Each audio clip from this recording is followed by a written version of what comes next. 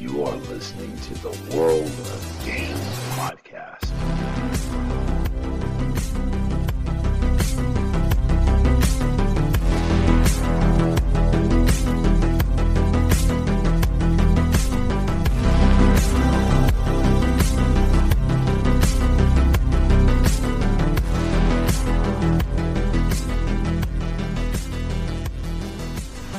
Good morning, good afternoon, good evening, wherever you may be on this big blue marble we call planet Earth. How are you doing, everybody?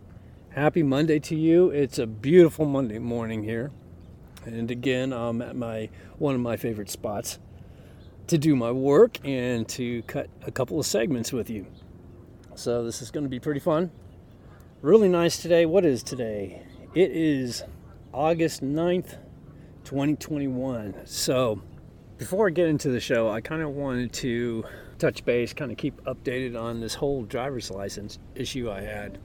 And what's going on with the DMV is, this is what's going on. So I happened to get some pretty bad news from this so-called multiple offender program. Now, before I go any further, let me just in case you don't know what's going on, I'll quickly give you the setup to this. It's a complicated story, but I'm just going to give it to you in just brief context because it's confusing. But basically, back in 1997, I made some poor decisions that involved alcohol and getting behind the wheel of a car. Not once, not twice, but 3 times. It led to, of course, some court conflict. Part of that was attending I guess you could say a recovery program for 45 days. And then I would have to join up with a 18-month DUI multiple offender program. And part of that was if you couldn't pay for the course up front, you just pay an upfront fee and then you can work on a sliding schedule. And unfortunately back in the, late 90s. This is like 23 years ago. So I was pretty broke. I didn't know. I was on general assistance. I was involuntarily into this transitional program where you come from a rehab and then you get, you just kind of go in with a bunch of other guys. You work in this communal place and you just live the 12-step program. And I was doing that for a couple of years. But I was in between part-time job and general assistance and paying the transitional people about $600 a month. I was left broke, and so I couldn't really pay for this class. So what I did was I made a deal with the guy at the time who was I guess you can call the dean, I guess, the financial officer, the head guy.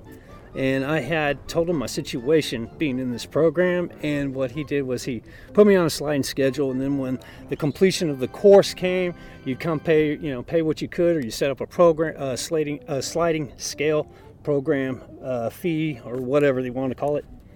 And they give you, you can pay it off either monthly, or I forgot how it went, but you would get your certificate once you paid them. So I went ahead and I did the 18-month program. I completed it, and about a month before you get the certificate, before the completion of the class, the head office would contact you and say, okay, it's time. We got to start discussing all the matters with the money and all that stuff. And what had happened was I told them my situation, that I couldn't pay. I was on general assistance. I was in a transitional program, and I had made a deal with this gentleman. I forgot his name right off the top. And they said, yeah, we know about the guy, but he left us about 6 months ago. We don't know what kind of deal you made with him, but you owe us about $1,200, and if you don't pay us $1,200, we're going to go ahead and withhold your certificate. And it was a game that was going back and forth with these guys for about 4 years. And eventually, over time, the records, they have what they call in California a Title IX rule or law. I don't know what it is. After 4 years, the records are pretty much destroyed. And so don't get me started on why it's taken so long. But with Alameda County and the Superior Court, they said, well, yeah, we believe you completed the course and everything like that. So what we'll do is, this is now fast forward to 2010. They were going to issue the certificate. They ordered the school to order the certificate, but They didn't know nothing about it. They weren't going to cut out any certificate for me. They just wanted the money or do another 18-month program. I was not going to go through with that. I was not going to do that. So now you fast forward over to 2021. They just... It's just the same thing with DMV. You got to give us a certificate. You got to give us $140 and an SR22 to prove that you're financially capable of paying, or you're financially responsible. That's what I was trying to say. So that's not a problem. But the problem now is right before the pandemic. In fact, it was right after the so-called pandemic started in March of 2020. They had to close their doors. They sold off their school to some other corporation or business entity, and they ended up saying, well, we're going to kind of keep it going, but we're going to get rid of the whole DUI offender program. And all those people now do not exist. There was just one gentleman I had found out through Alameda County, some program like behavioral services or something like that. And they referred me to a gentleman who had called me back, and his name was Tino. And he pretty much described himself as a guy that he was the last of the Mohicans, I guess you can say. He was the last of anybody from this program. So what he told me to do, he said there's the school doesn't exist. It was scrapped.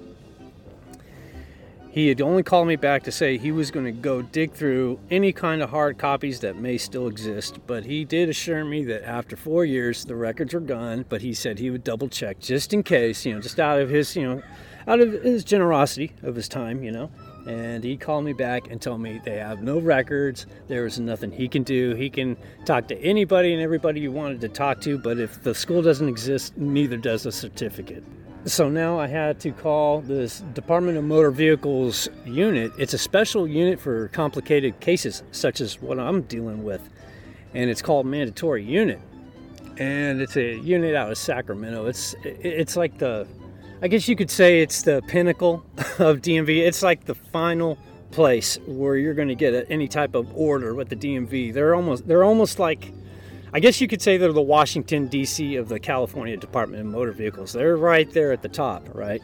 So dealing with them it's really difficult if you haven't dealt with them before. If it's your first time, you're going to have troubles dealing with them if you have a special case.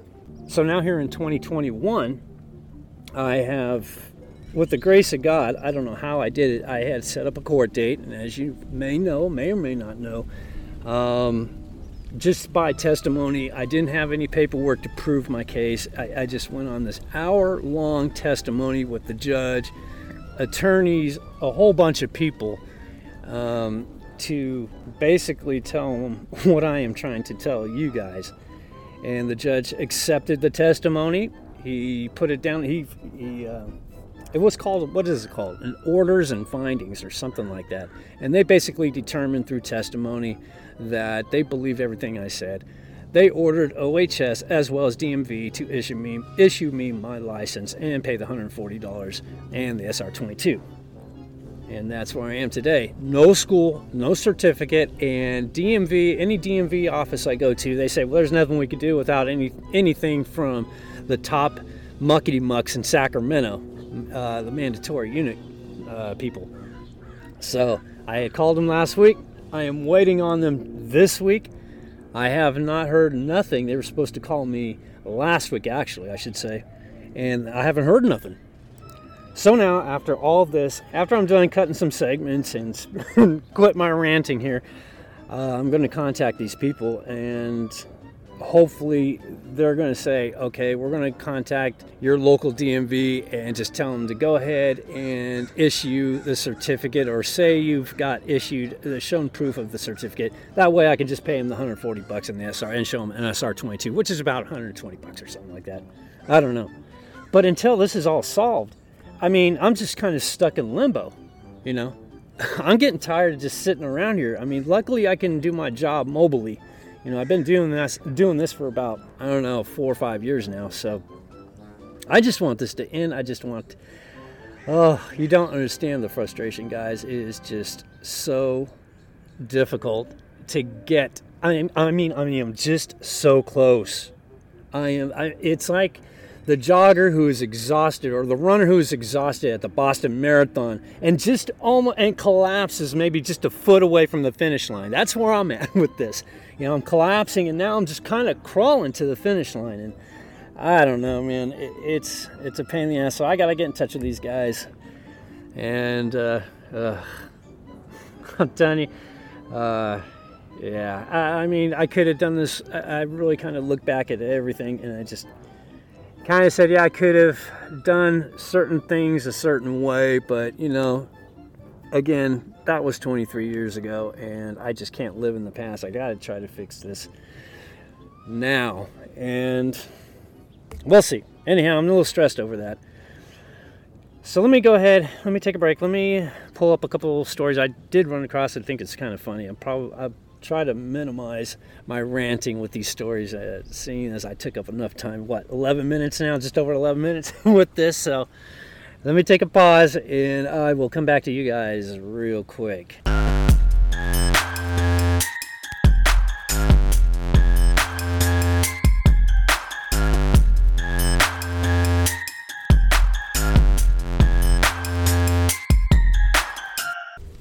I thought I'd just do some clickbaiting right here. And now it's time to get hooked on internet clickbait. What is it? It is now 11:24 Pacific Standard Time, and this is what Google News is putting out there. Let me refresh it real quick. Make sure we get the most up to date. First thing that tops, major UN climate change report warns of quote-unquote extreme and quote-unquote unprecedented impacts. I will pass on that. There's one that says Roberta Kaplan, who aided Cuomo, resigns from Time's Up. Time's Up chairwoman resigns amid backlash for effort to aid Cuomo discredit one of his accusers. I'll tell you, man, that Cuomo, man, Jesus, they are really throwing that guy under the bus. Here's one. NBC News says 6 unvaccinated Florida church members die of COVID within 10 days, pastor says. Again, that's NBC News reporting that just about 4 hours ago. And that's what we're going to start hearing a lot about. Florida, DeSantis. They're going to be trashing. They're going to be trashing on the guy. You're going to hear a lot coming from fucking. They're going to hit Texas too, and Abbott and Governor Abbott as well. I mean, you can see it going into November 2022. They're just going to start trashing these guys. And I think DeSantis, he rolls it off like Teflon. He's not tripping. So, oh yeah. Yellen pushes Congress to raise debt ceiling on bipartisan basis as feud with GOP escalates. I mean, come on, man. That's all these fucking idiots are doing is just throwing fucking money. I mean, they're just printing it up and leaving our children and our grandchildren for no future. It's just crazy. And now they want to raise the debt ceiling so they can spend more money. That's just absolutely insane. It's truly insane. Here's another one. Trump sails away as Rudy Giuliani drowns in legal bills. That's coming from the Daily Beast. All these are just like left-wing rags, man. Oh, that's Google News. What do you expect? Here's another one, another left-winger news rag. LA Times says, Newsom hopes voters will ignore recall ballot second question. Now, hold on, you just got me. I'm clicking on this real quick. What does this say? This is coming from LA Times. Quickly, it says, for Governor Gavin Newsom, the only thing that matters in the recall election he faces is how California voters fill out the part of the ballot that can keep him in office. Whether they understand that they also have the right to select a potential replacement isn't part of his equation. And I skipped through, and it comes up right here. It says, while some voters in LA County will begin receiving ballots this week, most counties will begin distribution a week from Monday. State and local election officials say they have plans to communicate to voters that the two questions, whether Newsom should be removed and who should take his place in the event that happens, are distinct from one another and can both be answered. But Newsom's campaign is largely pretending the second question doesn't exist. Are you challenging me? Leave it blank. Nathan Click, an advisor to Newsom, said about the replacement election. quoting, "Voting no on the recall is the only way to block the Republican power grab and prevent a Republican takeover of California." Let me tell you something. This is a one-party state, and it's a whole bunch of progressive lunatics that are running the asylum. You know what I mean? I don't know where they think this is a power grab. They've already owned the power grab. They own that title. Yeah, I'm not going to entertain this story. It's a power grab, big time.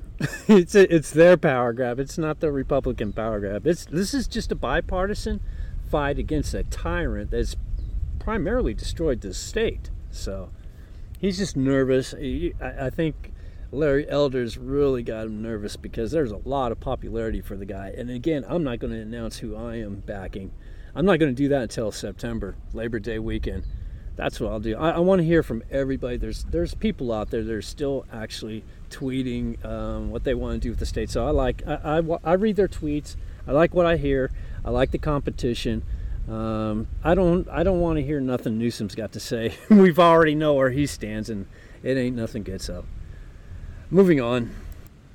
Says here, Fauci calls for vaccine mandates for teachers, even as the largest teachers union speaks out against it.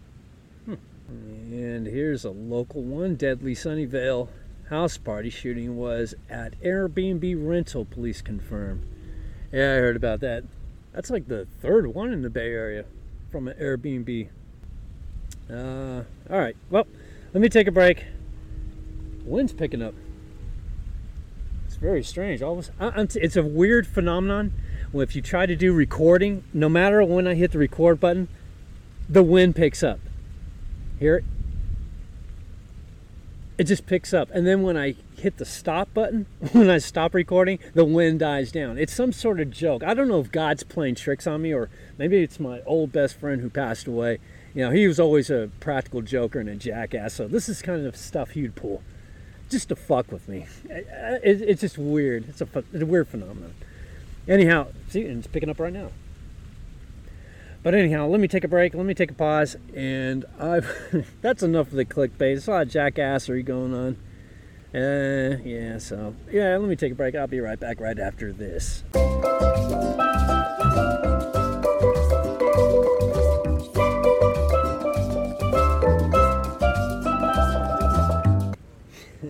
Okay, before I get into this story I wanted to say, it's a very interesting story.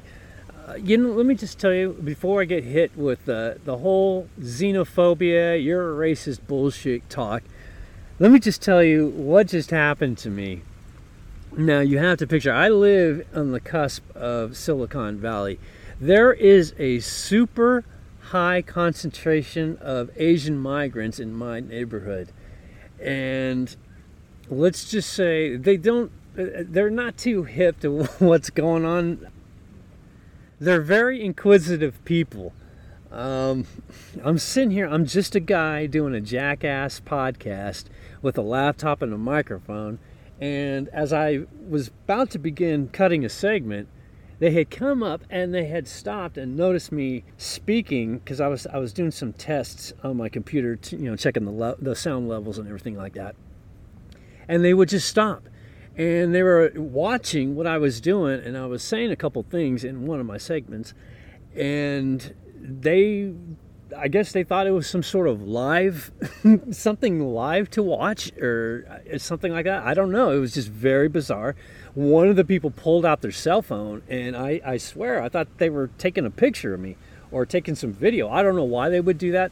I am nothing of fame. But everybody knows who this guy is. Come on, man.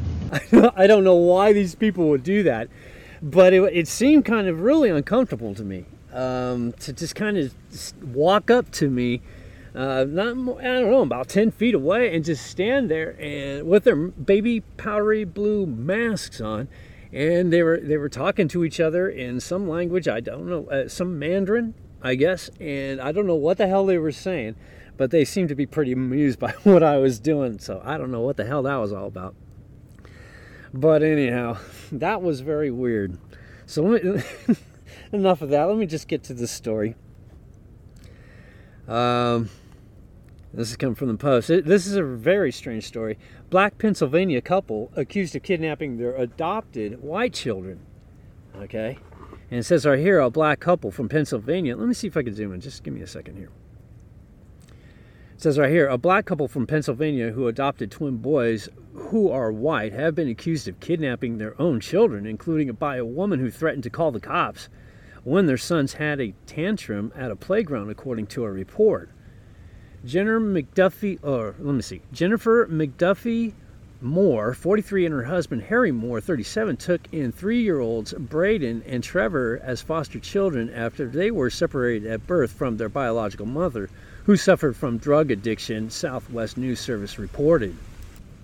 2 years later, the Collingdale couple officially adopted the twins, who joined the couple's biological children, Joy, 21, and Courtney, 11, and their adoptive kids, Keenan, 10, and Sanchez, 8, according to the news outlet.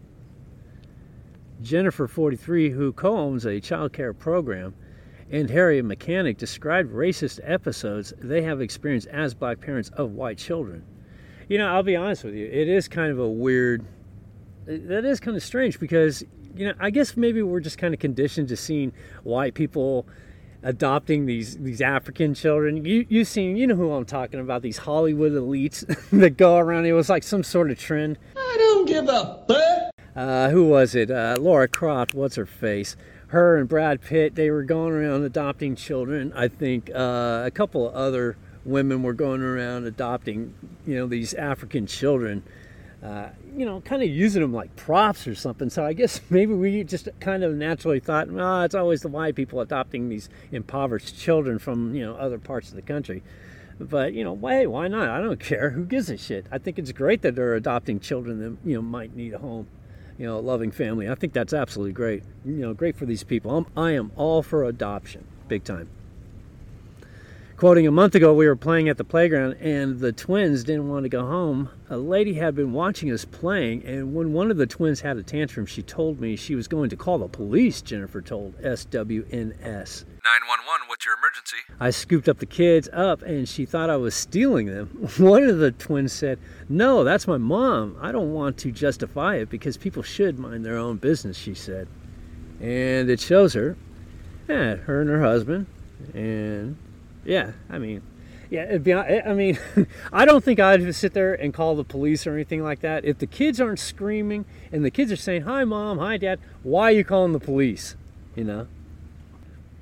The person making the phone call to the police, they're the ones with the problem. They seem to have some sort of racial hang-up. I don't know. I think these are just people that are just helping out kids that, you know, that have been abandoned by, you know, their family. So, and unfortunately it was due to drugs and alcohol. So, you know, I'm pro-adoption, big time. I think it's great. And it goes on to say, the couple also said they've been pulled over by the police while driving in their minivan. In one episode, a cop interrogated them about 2 white foster girls in the vehicle.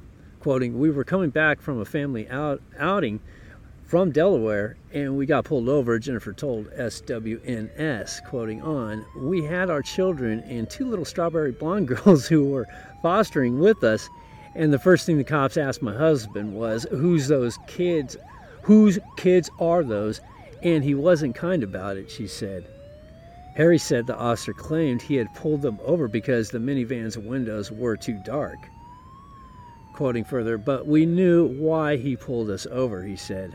The parents said they first experienced the racial challenges when they adopted Keenan, who also is white, in 2016, but the episodes grew more intense after George Floyd's murder and at the height of the Black Lives Matter movement. Quoting, we often see transracial adoption done the other way, a white family adopting a black child, Jennifer told SWNS. Yeah, exactly. See? Even doing the paperwork, there are a lot of questions about the ability to foster children who are white. It took us 2,695 days to adopt Keenan because we are black, she said. We have conversations about race all the time in our home. We talk about it. We know that everyone is different. You have to acknowledge it and not pretend to be colorblind, Jennifer continued. Quoting, last year was crazy. We saw all these racially charged incidents happen, and we had to have conversation with our children, she added. The mom said Braden and Trevor were supposed to stay for a weekend, and now they are here forever. They were born with a drug in their system, and so they are medically needy with developmental delays and speech and language issues, she said. And it shows it with a nice photo. Great looking family. Great looking kids. Dad looks happy. Kids look absolutely happy. I don't see a problem with it. Yeah, I mean, and again, just like the article says, it is true. You kind of think it is the white people, taking in the black kids. But it's the other way around in this particular incident. And I have to admit, I mean, I wouldn't sit there and be tripping over it, Especially if the kids are smiling, having a good time. Obviously, if you see a child smiling around another person, obviously they know that person. They feel comfortable around that person, right? So... And it finishes up saying, quoting, 2 days after we took them in for a weekend to give them foster care a break, the agency asked if they could stay for good, Jennifer continued. And we said they could stay with us until they found a home, but then time passed and they were nearly a year old, and our whole family, my nieces and our church, pitched in, and we eventually started the adoption process, she said. The couple said they can't imagine their family without the twins. Quoting, they are definitely our sons, Jennifer told SWNS. Instead of scrutinizing what color people are, or their gender, or their preferences, people should understand that love really does support a family. There are so many kids out there without homes. Absolutely fantastic. Bravo. Bravo. I love this story. We need more people like this in our society. I mean, we can't lose sight that, this is how you really help people. This is how you do it right here. Not tearing shit up and blaming others. You can sit there, these people can sit there and just blame the parents for being drug addicts and abandoning their children all day, all night. You can do that until your face turns blue. But really what it matters is those kids, You just got to kind of just say, okay, the parents made a bad decision. These kids need our help. Let's give them the best opportunity out there, And again,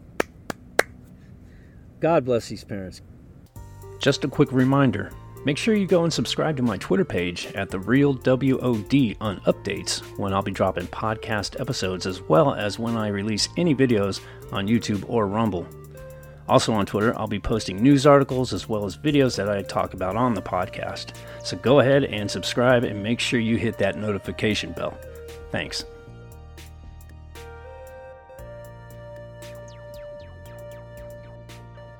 All right, guys, did you hear about this one? This is from Fox News. It says CNN helped raise $230,000 for mom facing eviction before issuing major correction, quoting, "She is not the mother."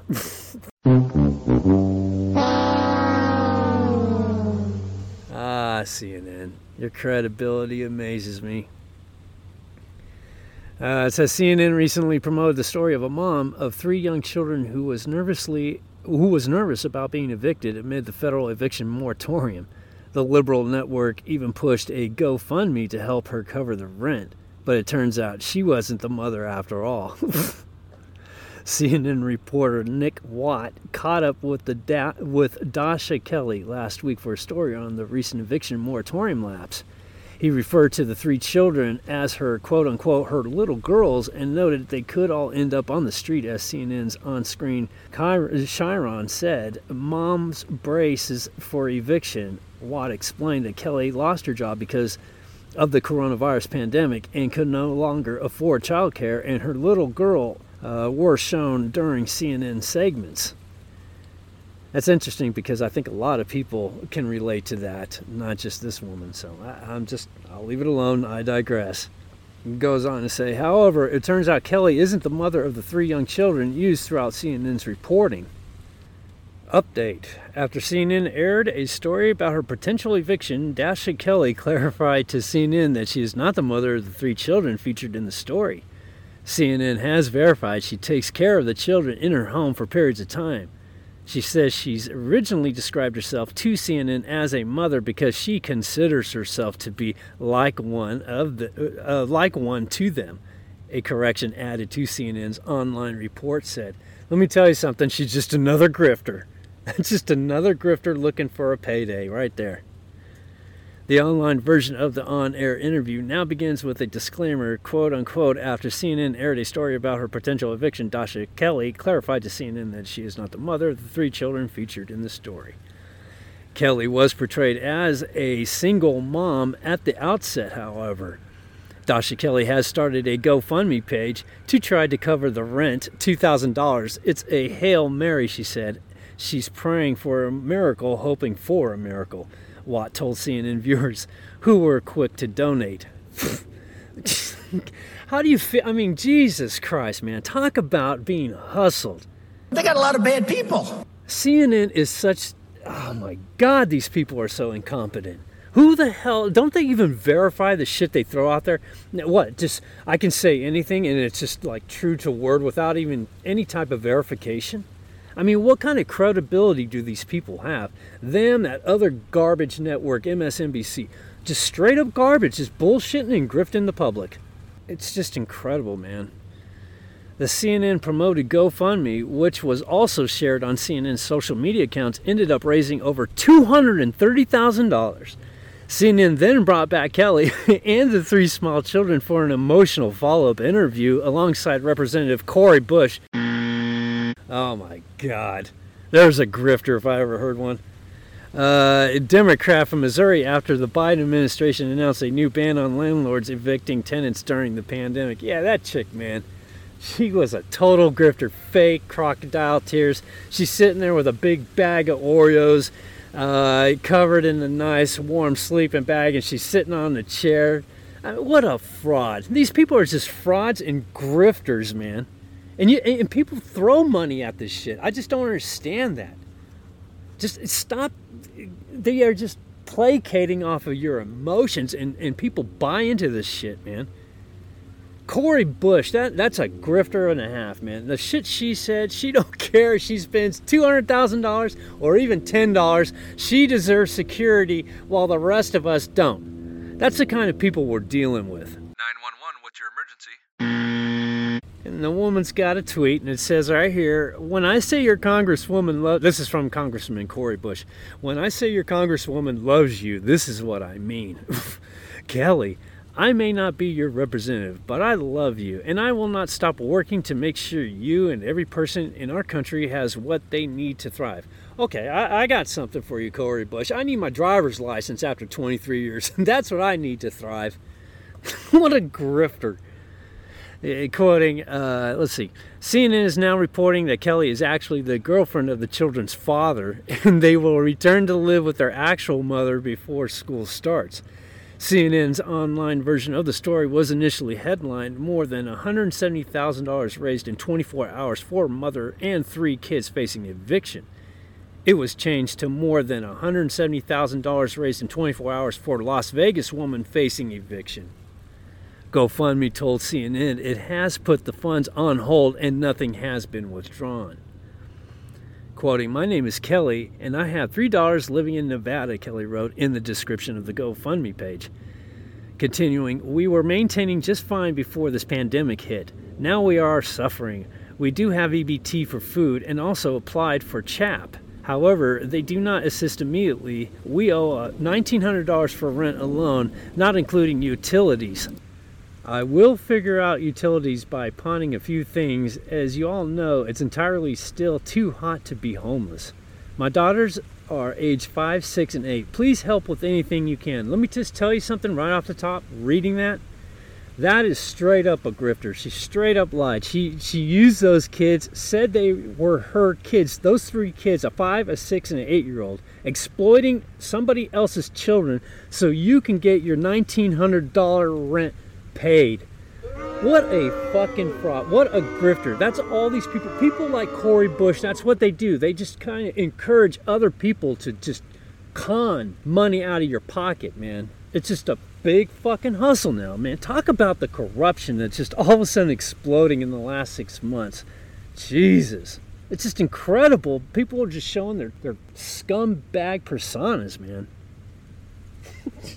CNN did not immediately report to a request for additional comment. Of course. Of course they're not. They're garbage. They keep pushing this grifting mentality. Oh my God.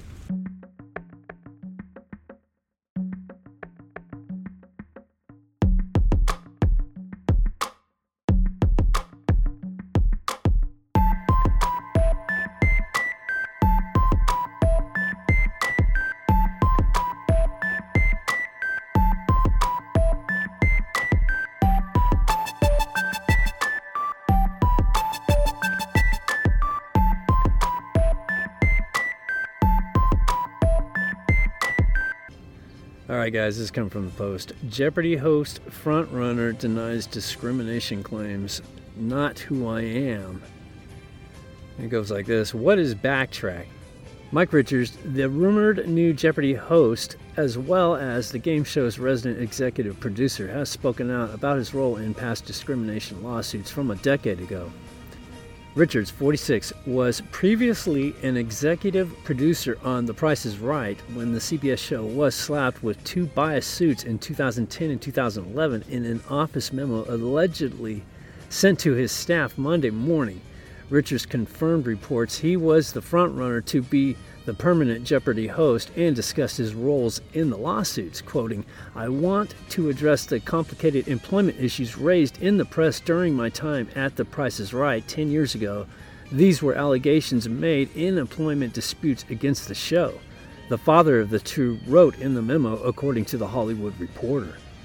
Quoting, "I want you all to know that the way in which my comments and actions have been characterized in these complaints does not reflect the reality of who I am or how we work together on The Price is Right," he continued. "I know firsthand how special it is to be a parent.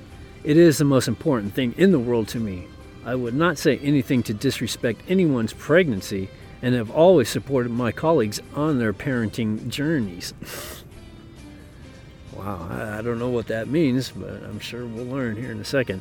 In 2010, former model Brandy Cochran won more than $8.5 million in punitive damages from The Price is Right after it was ruled the show discriminated against her because she was pregnant.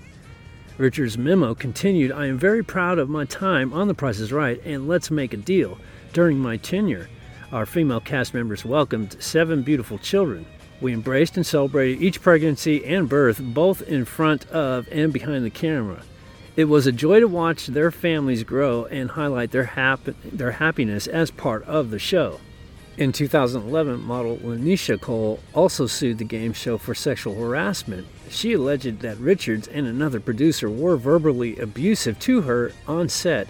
Richards was dismissed in that lawsuit in April of 2013, and the issue was settled 1 month later. In Monday's memo, Richards also acknowledged that he is among those in negotiations to take over as Jeopardy host.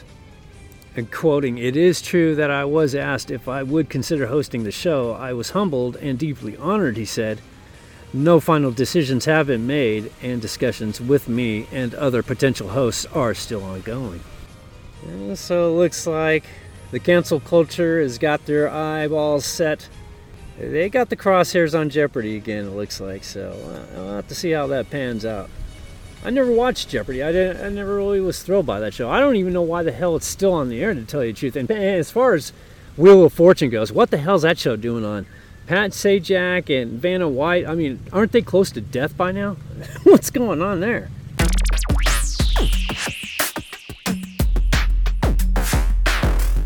Alright guys, did you hear about this one? This is from Fox News. It says CNN helped raise $230,000 for mom facing eviction before issuing major correction, quoting, "She is not the mother."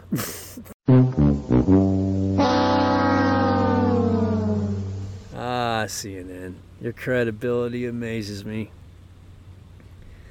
It says CNN recently promoted the story of a mom of 3 young children who was nervous about being evicted amid the federal eviction moratorium.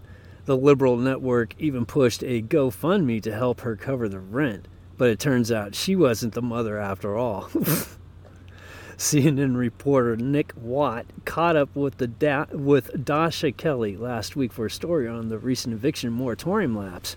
He referred to the 3 children as her quote-unquote her little girls and noted they could all end up on the street, as CNN's on-screen Chiron said. Mom's braces for eviction. Watt explained that Kelley lost her job because of the coronavirus pandemic and could no longer afford childcare, and her little girl were shown during CNN segments.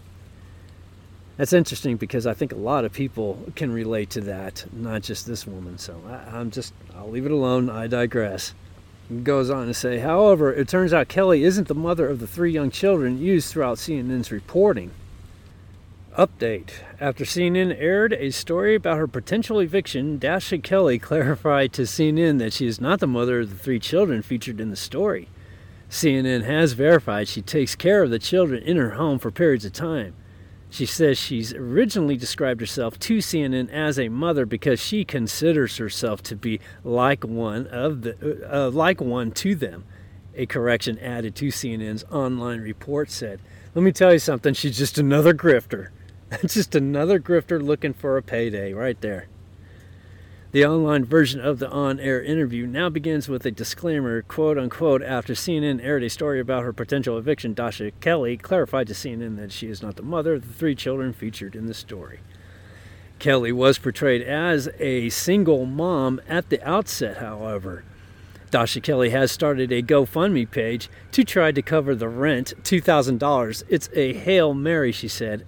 She's praying for a miracle, hoping for a miracle, Watt told CNN viewers, who were quick to donate. How do you feel? I mean, Jesus Christ, man. Talk about being hustled. They got a lot of bad people. CNN is such... Oh, my God, these people are so incompetent. Who the hell... Don't they even verify the shit they throw out there? What? Just, I can say anything and it's just like true to word without even any type of verification? I mean, what kind of credibility do these people have? Them, that other garbage network, MSNBC. Just straight up garbage, just bullshitting and grifting the public. It's just incredible, man. The CNN promoted GoFundMe, which was also shared on CNN's social media accounts, ended up raising over $230,000. CNN then brought back Kelley and the 3 small children for an emotional follow-up interview alongside Representative Cori Bush. Oh my God. There's a grifter if I ever heard one. A Democrat from Missouri after the Biden administration announced a new ban on landlords evicting tenants during the pandemic. Yeah, that chick, man. She was a total grifter. Fake crocodile tears. She's sitting there with a big bag of Oreos covered in a nice warm sleeping bag, and she's sitting on the chair. I mean, what a fraud. These people are just frauds and grifters, man. And people throw money at this shit. I just don't understand that. Just stop. They are just placating off of your emotions, and people buy into this shit, man. Cori Bush, that's a grifter and a half, man. The shit she said, she don't care if she spends $200,000 or even $10. She deserves security while the rest of us don't. That's the kind of people we're dealing with. 911, what's your emergency? And the woman's got a tweet, and it says right here, when I say your congresswoman this is from Congressman Cori Bush. When I say your congresswoman loves you, this is what I mean. Kelley, I may not be your representative, but I love you, and I will not stop working to make sure you and every person in our country has what they need to thrive. Okay, I got something for you, Cori Bush. I need my driver's license after 23 years. That's what I need to thrive. What a grifter. Quoting, let's see, CNN is now reporting that Kelley is actually the girlfriend of the children's father, and they will return to live with their actual mother before school starts. CNN's online version of the story was initially headlined, more than $170,000 raised in 24 hours for a mother and 3 kids facing eviction. It was changed to more than $170,000 raised in 24 hours for a Las Vegas woman facing eviction. GoFundMe told CNN it has put the funds on hold and nothing has been withdrawn. Quoting, my name is Kelley and I have $3 living in Nevada, Kelley wrote in the description of the GoFundMe page. Continuing, we were maintaining just fine before this pandemic hit. Now we are suffering. We do have EBT for food and also applied for CHAP. However, they do not assist immediately. We owe $1,900 for rent alone, not including utilities. I will figure out utilities by pawning a few things. As you all know, it's entirely still too hot to be homeless. My daughters are age 5, 6, and 8. Please help with anything you can. Let me just tell you something right off the top, reading that is straight up a grifter. She straight up lied. She used those kids, said they were her kids, those 3 kids, a 5, a 6, and an 8-year-old, exploiting somebody else's children so you can get your $1,900 rent paid. What a fucking fraud. What a grifter. That's all these people like Corey Bush, that's what they do. They just kind of encourage other people to just con money out of your pocket, man. It's just a big fucking hustle now, man. Talk about the corruption that's just all of a sudden exploding in the last 6 months. Jesus. It's just incredible. People are just showing their scumbag personas, man. CNN did not immediately report to a request for additional comment. Of course. Of course they're not. They're garbage. They keep pushing this grifting mentality. Oh my God.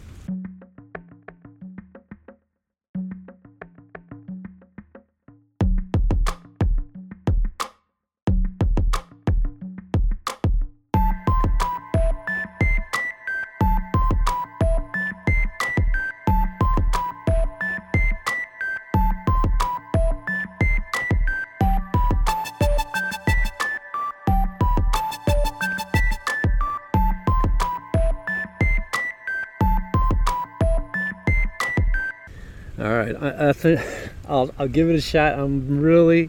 This is like my 5th time putting out this story. This is the last fucking story I'm going to do. The fucking wind, all of a sudden, it just picked up, as you can hear. And it sounds like a fucking hurricane's about to hit, so I just want to get this one out, and I'm going to call it the day. Quentin Tarantino kept a promise he made to his mother during a fight to never help her financially. Okay. Says Quentin Tarantino says he kept a promise he made during a fight with his mother years ago to never give her a penny of his filmmaking fortune. The 58-year-old Pulp Fiction director appeared on the Moment podcast where he told host Billions actor Brian Koppelman about the time his mother discouraged his writing and filmmaking career when he was about 12 years old. At the time, a young Tarantino was spending his time in school writing screenplays, which his teachers viewed as an act of rebellion, presumably because he was not assigned to write said screenplays. This caused some friction between him and his mother, Connie Zastopol. One day, when he got in some trouble, his mother noted during a lecture that she was not going to indulge his writing habit any longer.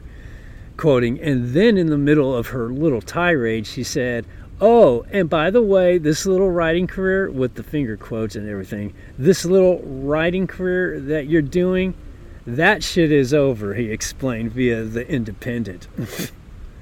The star went on to claim that he bet big on himself at the moment and vowed to never let her profit off of what he was confident would be a successful career. Quoting, "When she said that to me in that sarcastic way, I go, okay, lady, when I become a successful writer, you will never see a penny won from my success," he said. "There will be no house for you.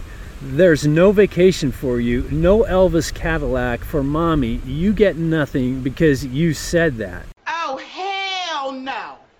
The director claims that he kept that promise, noting that the only financial help he ever given his mom was helping her out of a jam with the IRS. As for a house, Cadillac, and vacations, nothing.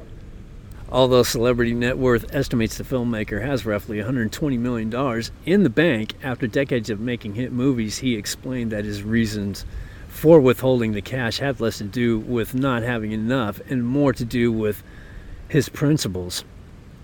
Quoting, "There are consequences for your words as you deal with your children," he concluded. "Remember, there are consequences for your sarcastic tone about what's meaningful to them." The Hollywood Reporter noted in February of 2020 that the filmmaker is now a parent himself, welcoming a baby with his wife Daniela Pick. Meanwhile, he may be drawing his filmmaking career to an end. People reports that he recently appeared on the Pure Cinema podcast in which he noted that he'd be pleased to retire on the Oscar-winning Once Upon a Time in Hollywood. Quoting, I mean, most directors' films are fucking lousy. Maybe I should not make another movie because I could be really happy with dropping the mic, he said. So, there you go. Yeah, I don't know, man. That's a family thing. I don't think he would just totally shut out his mom. I don't think he'd be that bad. I think if she ever came around, I think any child that's got a lot of money, you know, and his parent was in trouble, I mean, unless your parent had totally abused you physically, emotionally, you know, sexually or something like that, I don't think you would just sit there and just totally alienate them. If they needed some money, if their house was going to be foreclosed or something, I think he might put in a couple of bucks or something. I'd hate to think that he would be that cold-blooded, but I don't know. I'm not Quentin. I don't know him. Who knows, right? I know he's kind of crazy and stuff, so. All right, guys, that's all I got for you today. Thank you so much for stopping by and checking out my podcast. Sorry about all the wind. I can't control that. I could do my best to try to block it. I got my hat over the mic. I'm doing all these little things to try to keep the wind from screwing up this podcast, and hopefully I did okay. I'll have to pick out another location or I'll just have to wait till it's not so windy. I don't think it's too bad. I think it's great. I love it. I personally enjoy doing it. Hope you guys enjoy listening. That's all I got. I got a trip to DMV I gotta make. I gotta get shit taken care of. And fingers crossed, you know, pray for me out there in podcast land. I need all the love I can get. Throw in a prayer for me. Give me all the support to God. Tell him to help me get my my license back, okay? I really need it back.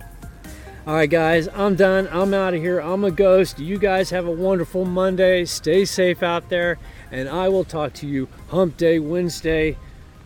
Peace out from windy Quarry Lakes.